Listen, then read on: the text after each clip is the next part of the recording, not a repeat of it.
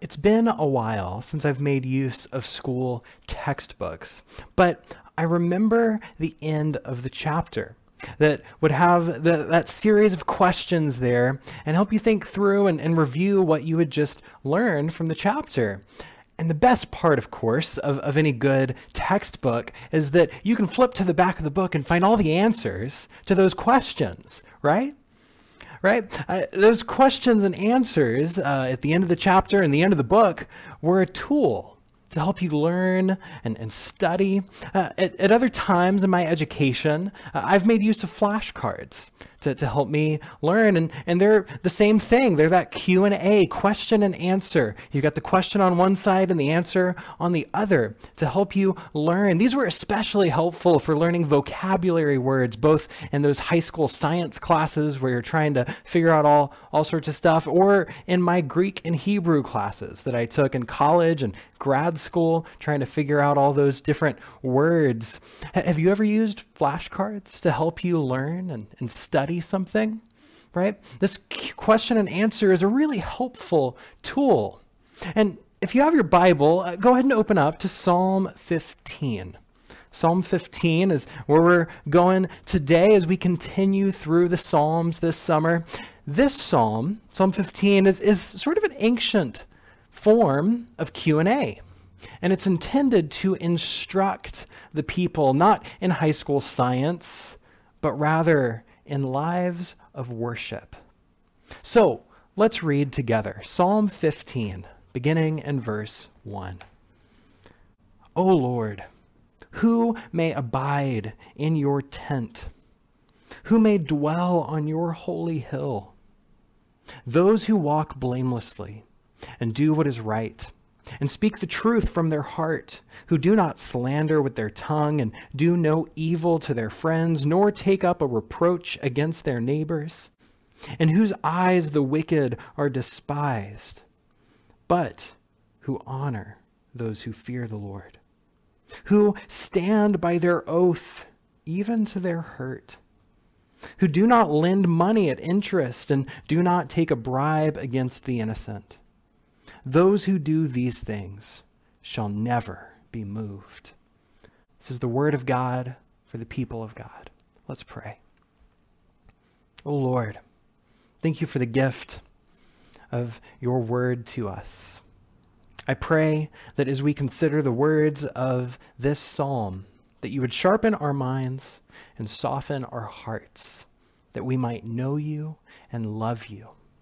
We pray this in Jesus' name. Amen. Amen. All right, so as I mentioned, we can see that this psalm is kind of an ancient flashcard to instruct the people of God.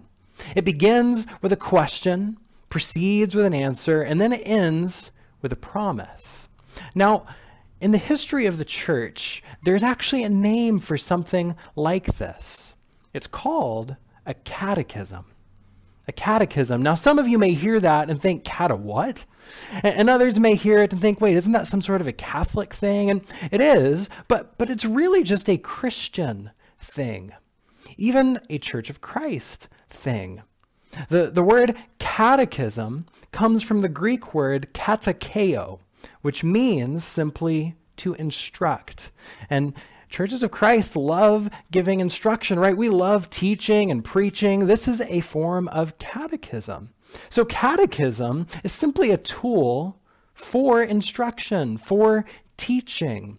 And most catechisms have historically been made in some sort of a question and answer format. So it turns out that those modern textbook study guides and flashcards are actually just following centuries of Christian wisdom and practice known as catechism. Now, it's true that the Catholic Church has a catechism, but there are many other Christian catechisms as well. In fact, many of the popular catechisms came about after the Protestant Reformation in the 15 and 1600s. Martin Luther wrote a small catechism with a series of questions and answers about the Ten Commandments, the Apostles' Creed, the Lord's Prayer, baptism, and communion. The Church of England included a catechism of questions and answers whenever they put together their Book of Common Prayer in the 1500s.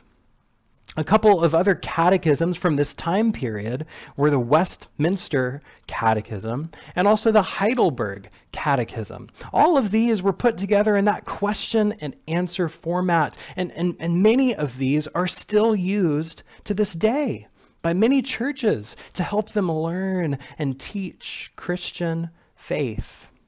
I'll share a little bit from them with you. Here's one. The Westminster Catechism begins with the question, what is the chief end of man? Right? What is the ultimate purpose of humanity? And the answer that it gives is, well, man's chief end is to glorify God and to enjoy him forever. To glorify God and enjoy him forever. All right, that's a beautiful place to begin. What a wonderful question. What a wonderful answer. Right? That sets the stage for our whole purpose of living. Glory to God and joy in God. Here's another one. The Heidelberg Catechism begins with the question, what is your only comfort in life and in death? And the answer that it gives is this, that I am not my own, but belong, body and soul, in life and in death, to my faithful Savior, Jesus Christ. Wow, that's another beautiful place to begin, right? Our only comfort in life and in death is that we belong to Jesus, who is faithful. These are just a couple of examples of ancient Christian catechisms, but the point is that they are meant to provide instruction in the faith, but as you can tell, they don't only inform the mind, but they also stir the heart. These ancient catechisms don't just talk of dry, abstract theology, but of joy and comfort, of glory and hope. Now, one valuable thing about these traditional catechisms is that they do not only give answers, but they also provide questions.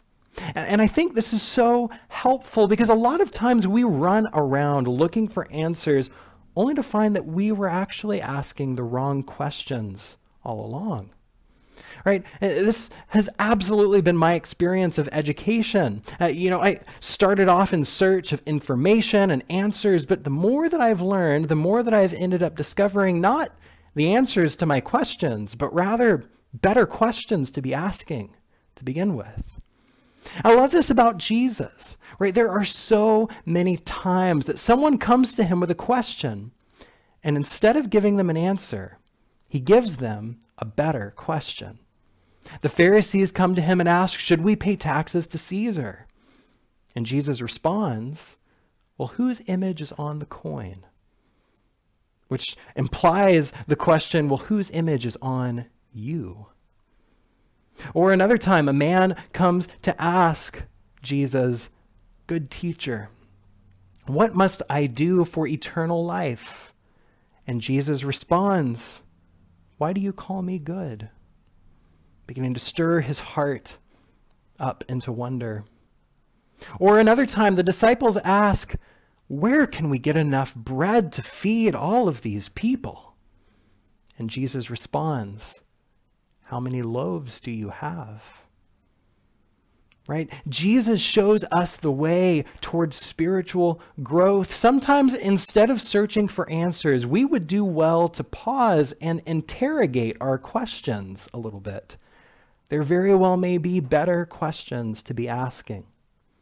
So all this to say is that Psalm 15 is a form of catechism. It is an instruction for God's people in their life of faith. Now, let's look at it a little bit more closely. What question does it start with? And then what answer does it provide? Well, Psalm 15 begins with a question stated two different ways in verse 1. O Lord, who may abide in your tent? Who may dwell on your holy hill? This is temple language that it's using. It is worship language that it's using. God's tent is a reference to the tabernacle that they carried with them in the wilderness where they worshiped God. The holy hill that it mentions is a reference to the place where the tabernacle was set up and later where the temple would be built. Again, it is the place where they worshiped God. So this psalm is ultimately about worship. And as we've already said, starting with this question is important. Starting with this question tells us that God's people are meant to be a people of worship. It's not just a question about actions, about getting things done or doing stuff. It's a question about worship. And the rest of the psalm is going to be an exploration of what it looks like to be worshipers. What it looks like to be a people of worship. And the answer that is given is really not what we would expect when we're thinking about worship. Because when we think about worship, we usually think of getting together for songs, a sermon, for communion. And in the time of the tabernacle, people would have thought about music, but they would have also been thinking about sacrifices to be made and so on. But the rest of this psalm says nothing of songs to sing or sacrifices to bring. Rather, it talks about speech. It talks about friends and neighbors. It talks about making and spending money. The answer that the psalm provides is about everyday life. I love the tangible language that the psalmist uses. There's walking and standing. There are tongues and eyes. These are physical, embodied, tangible things, tangible actions, everyday stuff. So the psalm tells us something I think very important about God. It shows us that God is not just concerned with religious duties. God is not some angry deity waiting to be appeased by sacrifices and religious action. Rather, God is deeply concerned with all of life. God does not just desire religious acts, but rather pure hearts, out of which kind speech, deep relationships, and even fair economies flow. This is what it means to worship. Worship changes everything. It affects what we say and how we say it. It transforms the relationships we have with our friends and our neighbors, and it even affects how we spend our money, the things that we purchase, the things we give to, the things we invest in. God cares about all of life, and worship affects all of life. But here's the problem. As we read this psalm, we don't have to think too hard to realize that it's not describing us. Right? Did you live blamelessly this past week? Have your words been untrue or unkind at all? Is there any kind of wrong that exists between you and your neighbor or friend? Have you failed to stand up against evil? Have you been careless with your money? Man, we all fail all the time. And as we work through the answer that this psalm provides, we can see again and again how we have failed. Now, there are a few different responses we can have to this as we look through this and realize, man, we have just fallen so short. One of them is to hear this psalm as a litany of failure and shame, right? With each line, we can sink down a little bit deeper in our seat to know just how pitiful we are. But another response is actually quite the opposite. We can hear it as a list of rules to follow. And with each line, we try to sit up a little bit straighter as we prep ourselves to check everything off this list. I think that these two responses are the typical ways that we have been taught to respond to things, especially in the church. Religious shame or religious pride.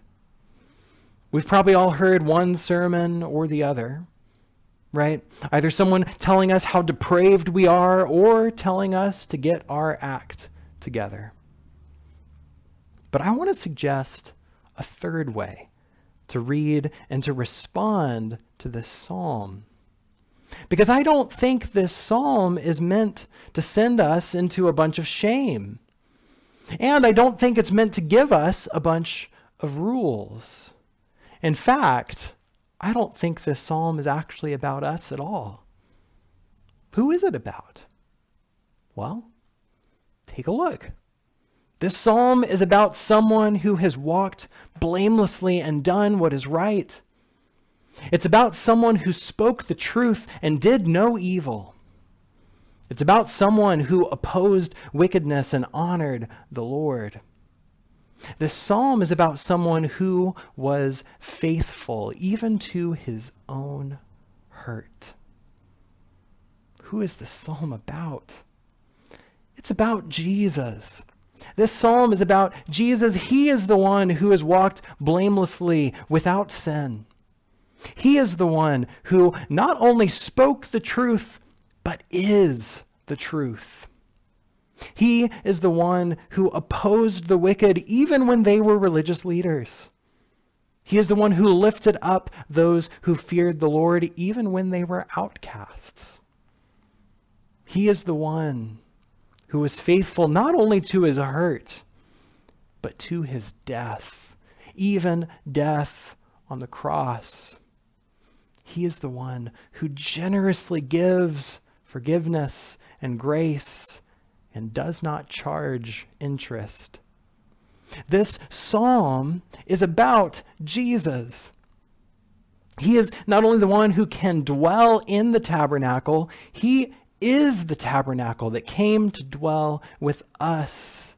He is the one in whom the fullness of God is pleased to dwell.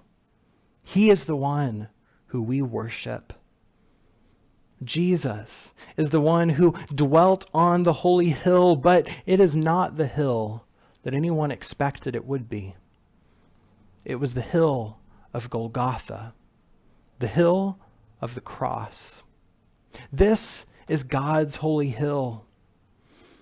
And on that hill, he bled, he died, and when he breathed his last, something happened. The curtain in the temple was torn in two. The way to God's holy place was opened up. And by his resurrection and his ascension, he has made a way for us as well. God poured out his Holy Spirit on us, and he has made us into his temple. By the Holy Spirit, we become God's tent. We become God's holy hill. As it says in 1 Corinthians 6, verse 19, "Do you not know that your body is a temple of the Holy Spirit within you, which you have from God?" Or in 1 Peter 2, verse 5, "Let yourselves be built into a spiritual house, to be a holy priesthood, to offer spiritual sacrifices acceptable to God through Jesus Christ." In Christ, with the Holy Spirit, we become the worshiping people of God. As we are covered by Jesus' blood and filled with the Holy Spirit, we are transformed. As God does his work of transformation in our lives, we slowly begin to see more and more of ourselves in this psalm, because we slowly begin to see more and more of Christ within ourselves.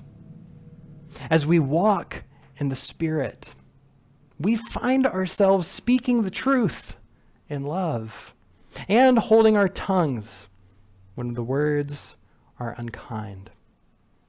As we are conformed to the image of Christ, we find ourselves loving our neighbors. and being faithful even to our own hurt. As we become God's temple, we overturn the tables of the money changers in our hearts, and we begin to give generously to those in need and to the purposes of God's kingdom. And we expect nothing in return. This is the work of the Spirit within us. So here's the challenge that I have for you this week. I want you to spend some time reflecting on your life, praying for forgiveness and transformation. Just like this psalm mentions hands and feet, eyes and tongues, maybe you can take a moment to sort of scan over your own body and reflect before God. What have my hands done? What have my eyes looked at and ears listened for? What has my mouth spoken? Where have my feet walked or refused to walk? As you reflect on each of these, take a moment to pray for God's grace to cover you and to pray for God's Spirit to fill you.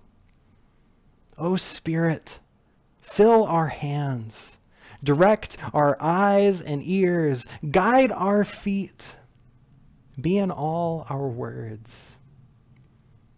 I want to encourage you to take some time this week to reflect on your life and pray for forgiveness and for transformation. As this sermon comes to a close and we come to the table of the Lord, we're going to sing a song with a question and an answer. It's a song that is full of good theological instruction, but it is also a song of deep, deep worship. What can wash away my sin? What can make me whole again? Nothing but the blood of Jesus. Let us sing.